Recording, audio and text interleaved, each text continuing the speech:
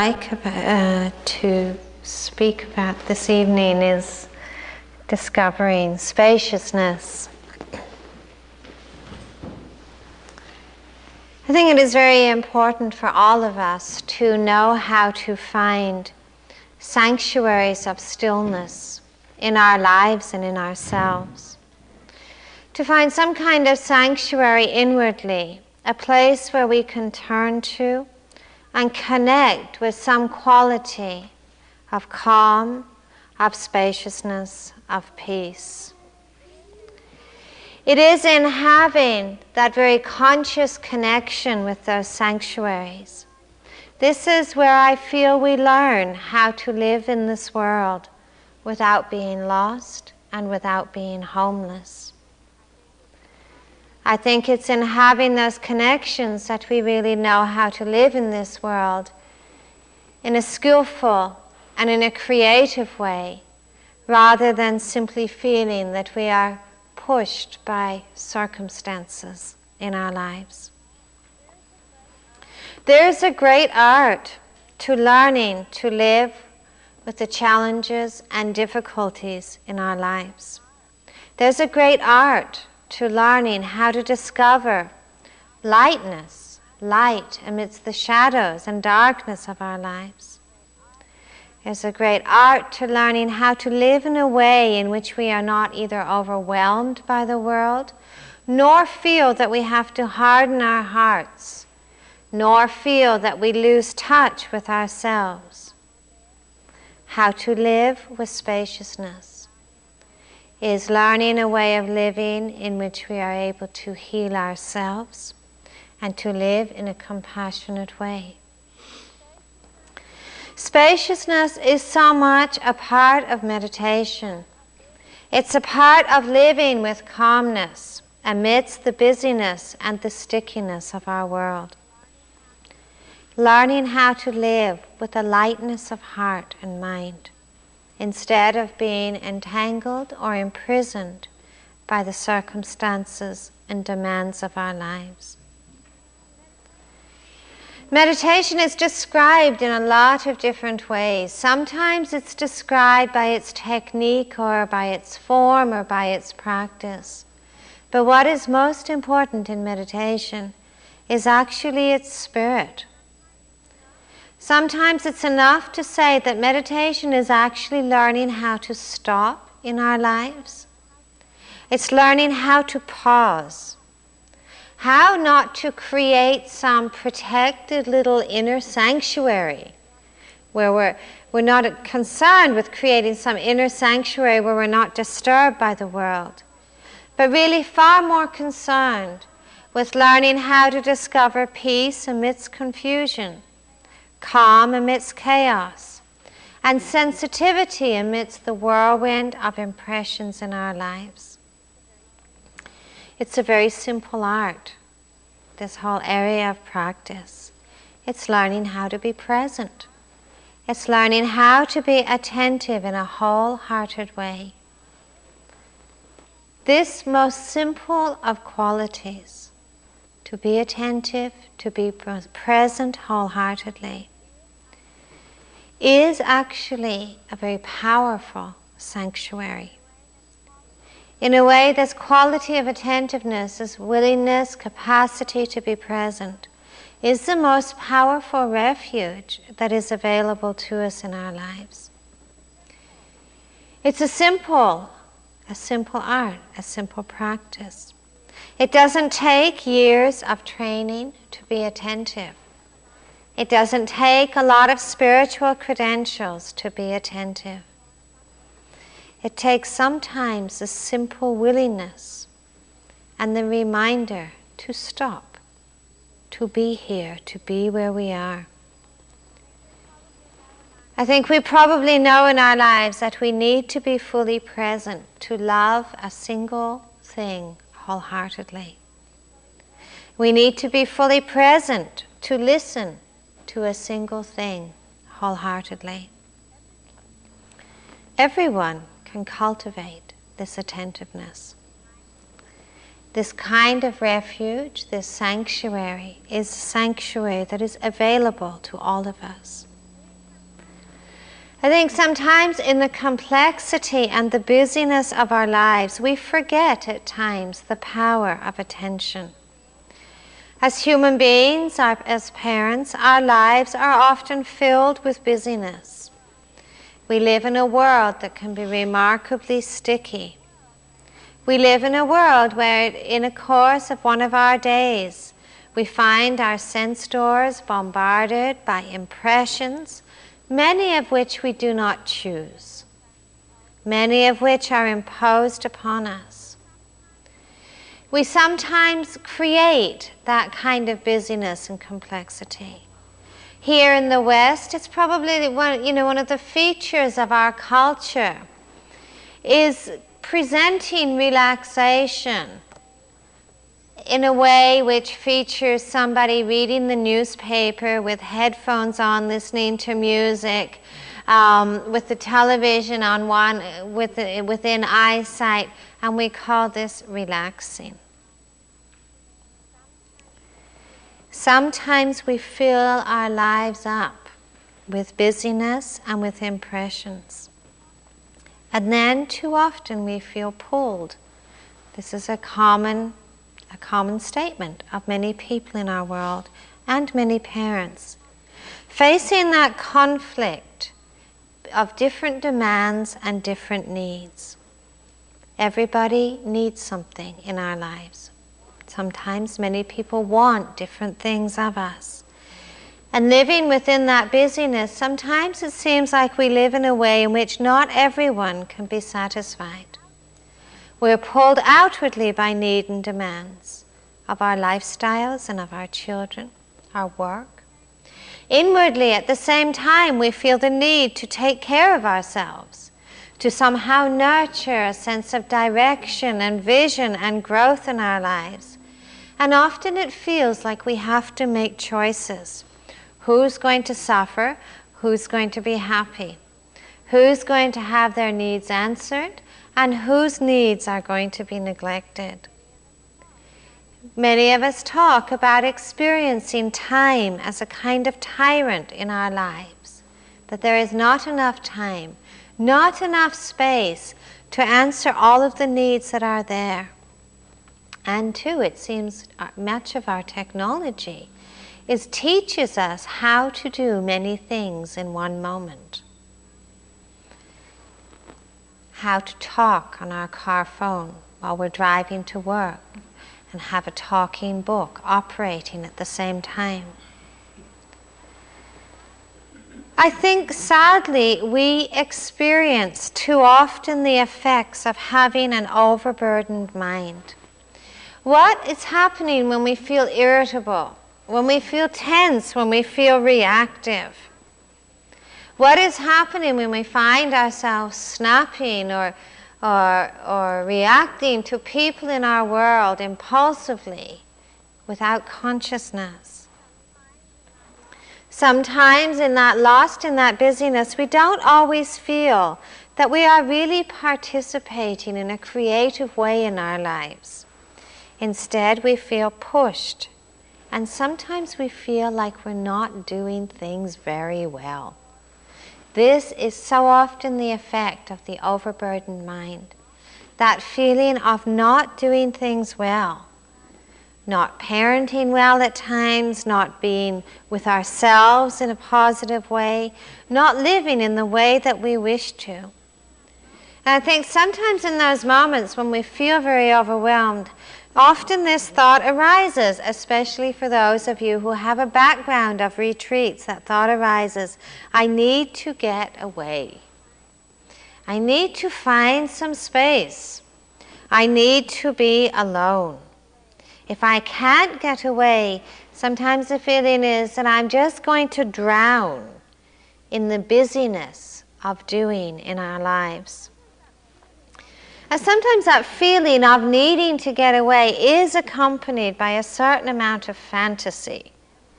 You know, we remember certainly periods in our lives where we spent long times peacefully on retreat, floating in oceans of bliss. Often we are remembering the last few hours of a retreat. You know, we have fantasies about retreating to a cave or lying on a beach.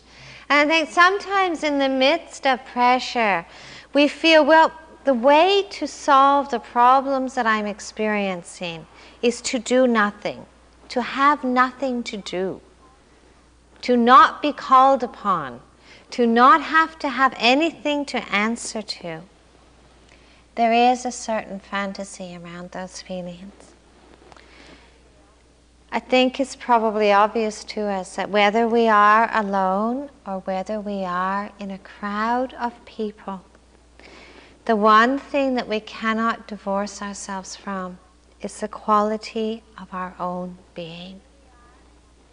Whether we are a commuter or whether we are a hermit, the quality of our inner being, our hearts and our minds and our bodies, accompanies us everywhere we go.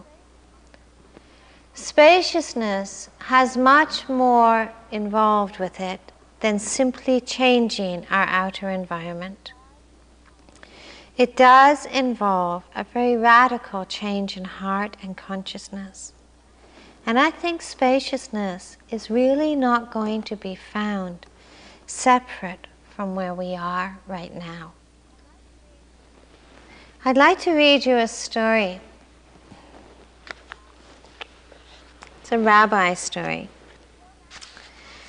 The poor man had come to the end of his rope, so he went to his rabbi for his advice. "Holy Rabbi," he cried, "things are in a bad way with me and are getting worse all the time. We're poor, so poor that my wife, my 6 children, my in-laws, and I have to live in a one-room hut. We get in each other's way all the time.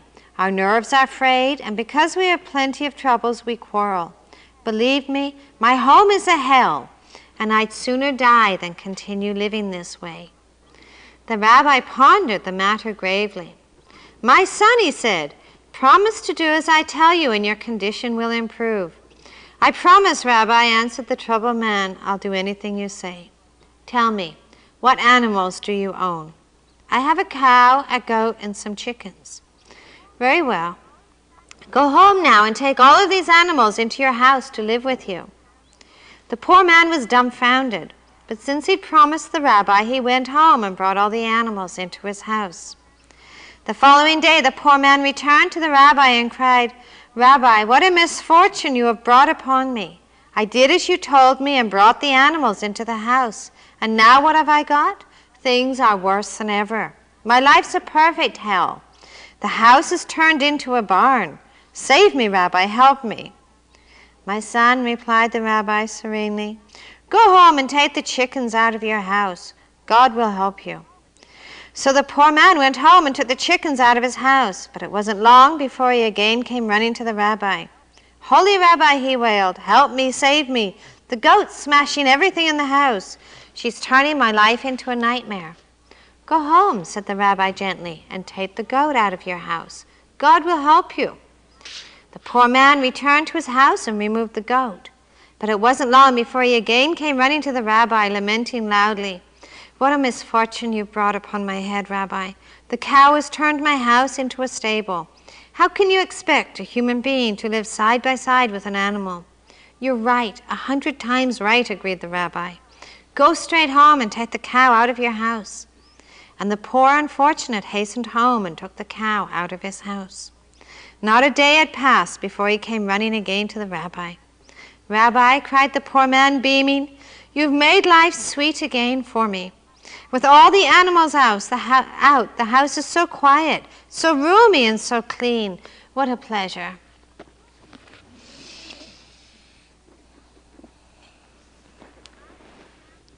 I think to understand spaciousness, we need to understand the nature of the contracted mind.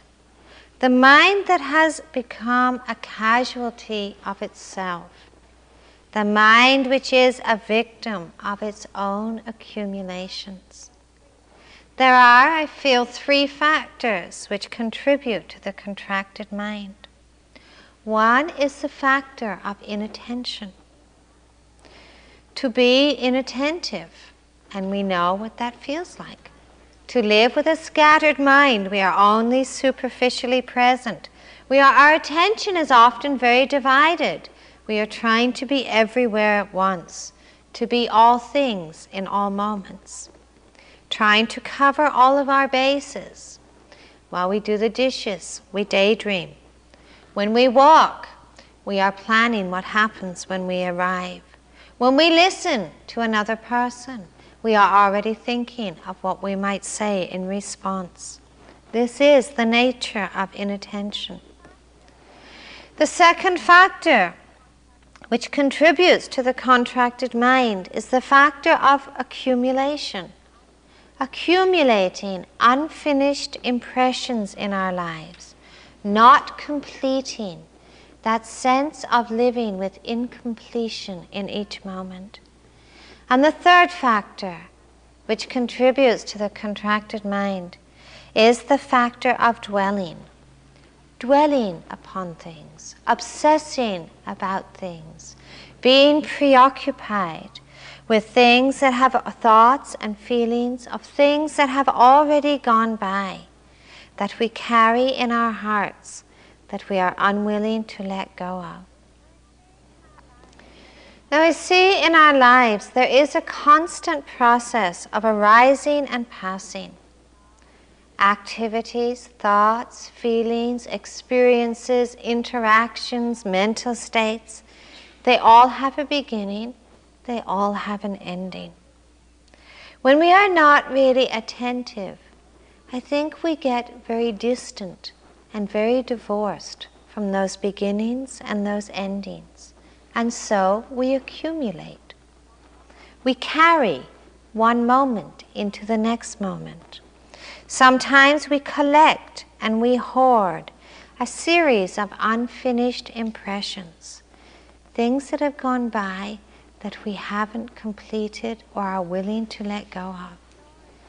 You know, there's that story of the two monks out for a walk, and they came to the banks of a river, and there was a young woman standing there, afraid to cross this powerful current on her own. So one of the monks picked the woman up and carried her across and put her down on the other side of the river, and the two monks went on with their walk. And after a little while, the monk who'd helped the woman over the river, he noticed that his companion seemed to be pretty uptight, was giving him nasty looks, wasn't talking to him. And he said to him, what's wrong? What's the problem? A few moments ago you were happy, peaceful, and now you seem to be so upset. And the other monk said to him, he said, brother, don't you realize what you've just done? You broke so many vows. Our vows say we can't touch women, we can't be in contact with women. You picked up that woman, you crossed her, helped her across the river, you put her down, and you've broken all these vows. Don't you realize the heaviness of this error you've made? And the monk who'd helped the woman across the river looked to his companion and said, brother, I left that woman standing on the banks of the river. You're still carrying her. I think so too in our lives. We often carry what we do not need to carry any longer. And there needs to be a certain skillfulness in knowing what we actually can put down. Does it serve anyone very well to be dwelling upon and lingering over that which has finished? To begin to seek spaciousness, we need to be aware of what clutters up our minds. When you have sat today, when you have walked today, when you have been with your families today, be aware, what have you been dwelling upon? What has been cluttering up the mind? What have been the factors that seem to get in the way of us being fully present? What are we dwelling upon? How conscious have we been in the beginnings and the endings of this day? How much have we let go of and then gone into a new beginning in a fully present and conscious way? And to be aware what dwelling and what holding actually does to us. It is suffering. It is painful. When I spent some time in India, a common feature of India is that every time you get on a train, you will be interviewed in an uninterrupted way by as many people on that train who can reach you. And in English lessons in schools in India, people learn a very standard set of questions, that begin with, what is your country? What is your name? What is your age? Where do you come from? Do you have a diploma? Let me see your diploma. How many children do you have? Are you married? Where is your father and mother? This is a kind of standard set that you might encounter, especially on a 36-hour train ride. You might encounter this actually several hundred times. Well, I remember sitting on the train in India, one of these endless, interminable journeys. And for 3 or 4 hours, being fairly patient, I don't have my diploma with me, and yes, my mother and father live here. And just when it seemed to stop for a few moments, somebody else popped up and began with, what is your country? And I remember picking up my sleeping bag and beating this poor young man around the shoulder, saying, don't ask me those questions anymore. Of course, for that poor young man, he had never asked me that question before. And what he was getting was the residue of many hours of other people's questions.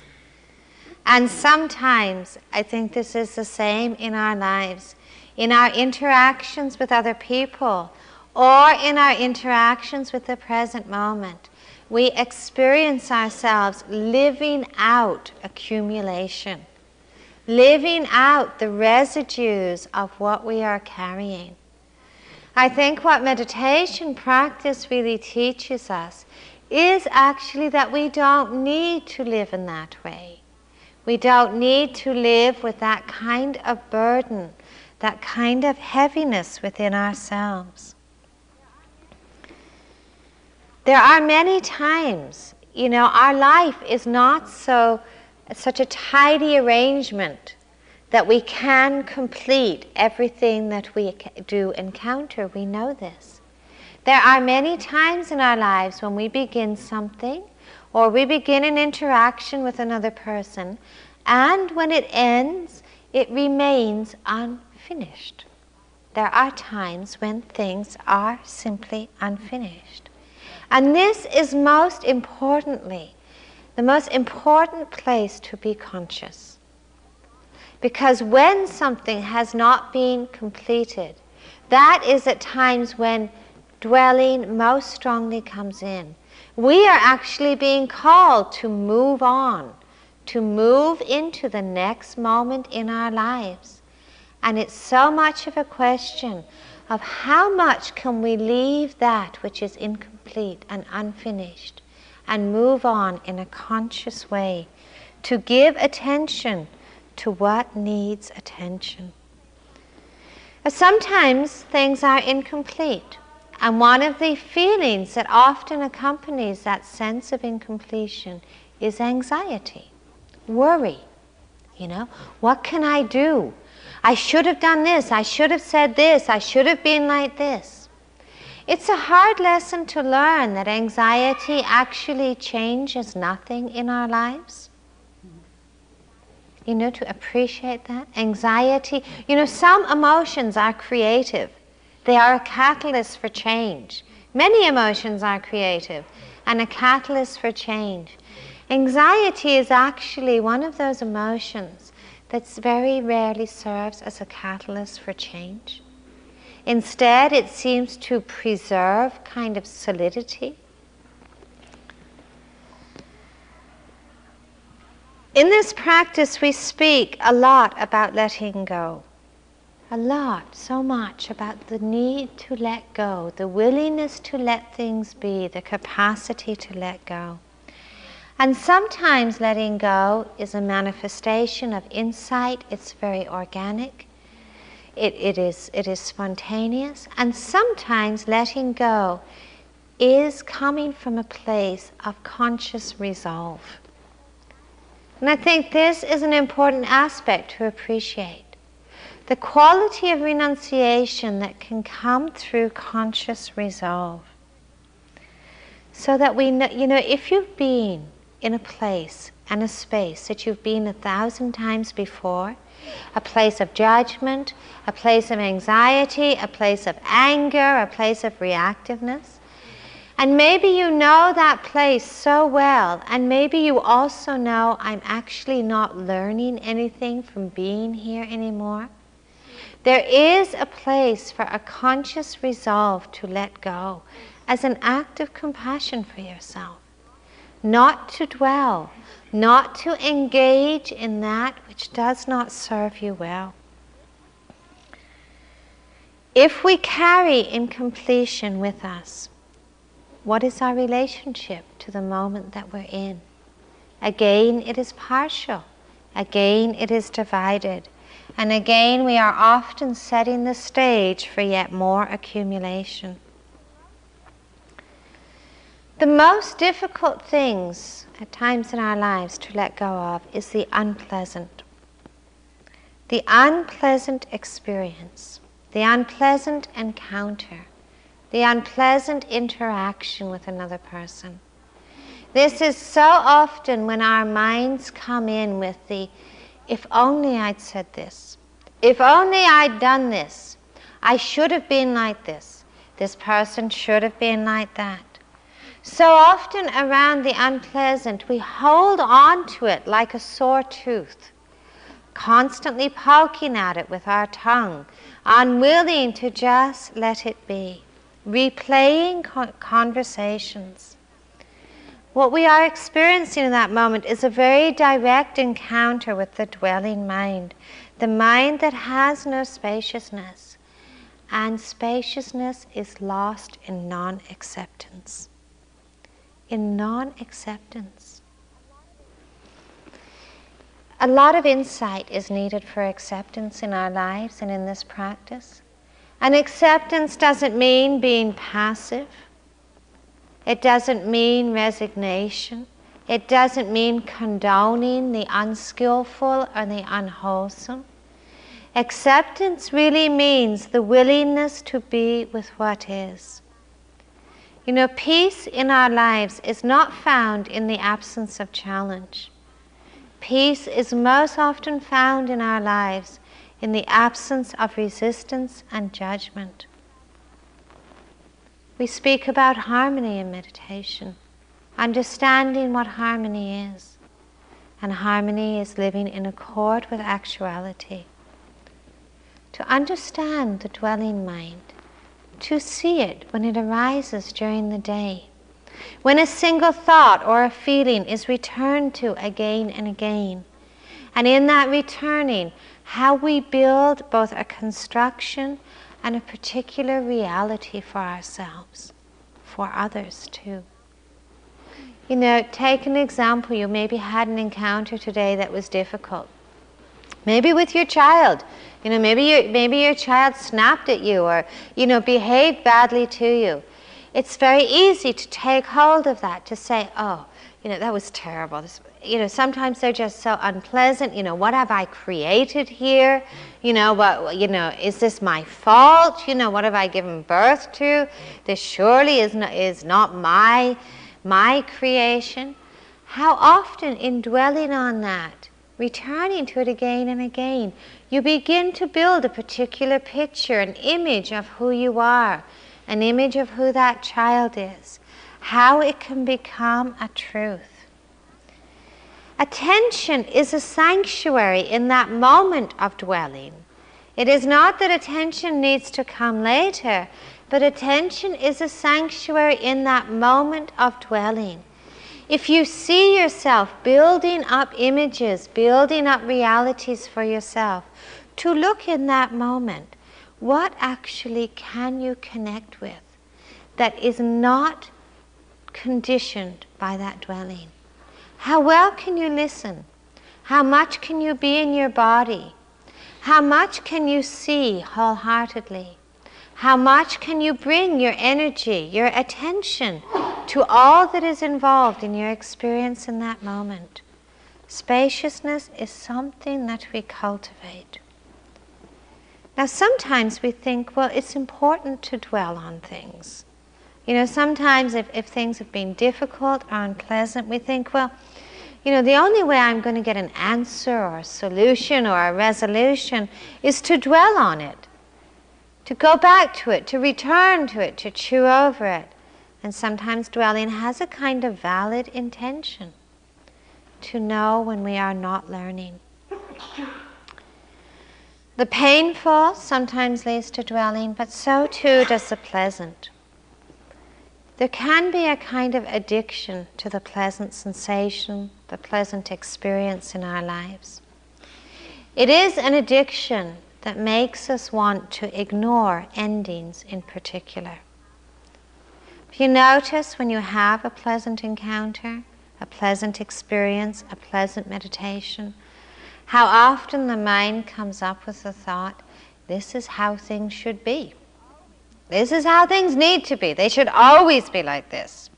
How can I make this last? How can I maintain it? How can I recover it? And there's a contraction, a resistance to ending, a resistance to change. Change is intrinsic to our lives. The pleasant and the unpleasant, the difficult and the exhilarating, both have beginnings and have endings.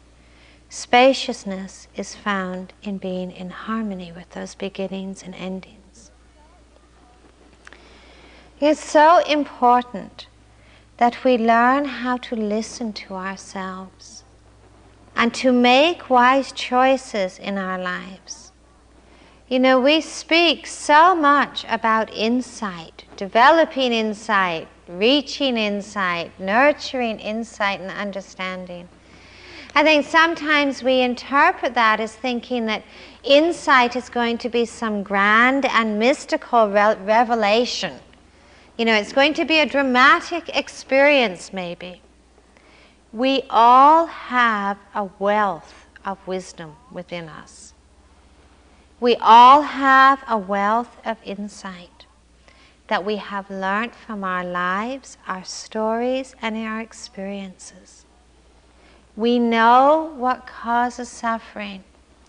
We know what leads to happiness. If you were to sit down for a single hour and to make a list of what causes sorrow in your life and what brings joy and peace, it would be easy for you. We know this stuff. We actually know it. The hardest part for us is living in accord with our understanding. The hardest part is actually applying the wisdom we already have. In meditation, this is our actual challenge. How to live with wisdom. Not just about how to have meditation experiences, but how to live in accord with the understanding that already lives within us. It is not the many activities or many needs or demands in our lives that consume spaciousness. What spaciousness is lost in or found in is in our relationship to the many activities and needs in our lives. To let go of what is gone by. Not to yearn for what is yet to come and not to cling in the present. This is the basic teaching of meditation. The basic teaching of wisdom that we are asked to learn to live in accord with. Expectations drown spaciousness. The shoulds and the judgments and the denials that follow those shoulds.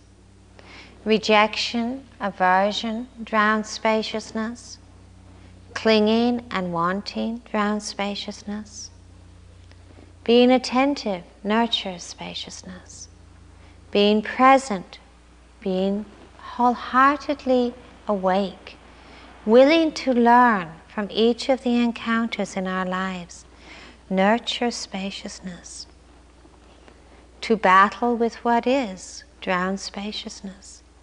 to live in harmony with what is. Nurture spaciousness. Living our wisdom, not clinging, not resisting, is really the key to living with a lightness of heart and mind. There's a story of a rabbi who lived in Poland, very famous. One day a visitor from America, having heard about this famous rabbi, decided to go and visit. He made this long journey by train and by bus and by taxi, expecting to find this wonderful scene around this incredibly famous rabbi. He got to this little tiny village where the rabbi was meant to live, and he ended up there, and he started asking, where's the rabbi? Where's the rabbi? I've come all the way from America to visit the rabbi. And finally he was directed to this little tiny house on the edge of the village, kind of ramshackle. He knocked at the door, and this old woman answered the door. And he said, look, I've come to meet this famous rabbi. I've traveled a long way. Where is he? The woman said, come in, come in. And she brought him into this very bare, small room with this old man sitting on a chair. And the visitor from America said, but Rabbi, you're so well known, you're so famous, you're so well known for your learning, for your knowledge, for your understanding. So how can you live in this way? Where are all your things? And the rabbi said to the visitor, well, where are all your things? The visitor said, but I am just a visitor here. The rabbi said, so am I. So am I. To learn that kind of simplicity, how to be a visitor and yet wholeheartedly present, how not to cling, not to carry, not to resist, and yet to be wholeheartedly present in our lives.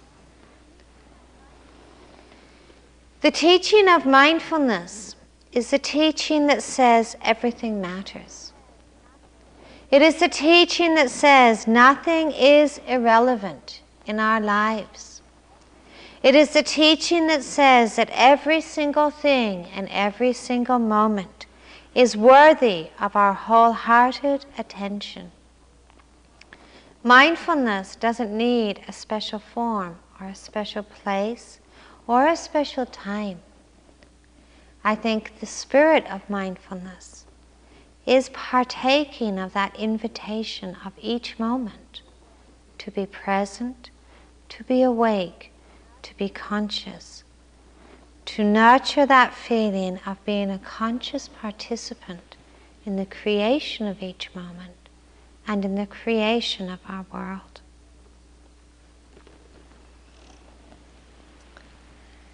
May all beings live with wisdom. May all beings live with acceptance. May all beings live with compassion. If we could have just 1 minute quietly together, and then we'll have a break.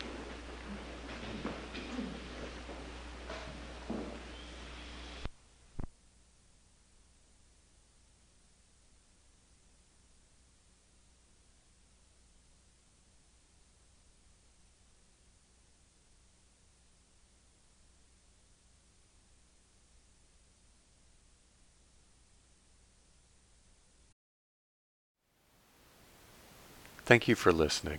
To learn how you can support the teachers and Dharma Seed, please visit dharmaseed.org/donate.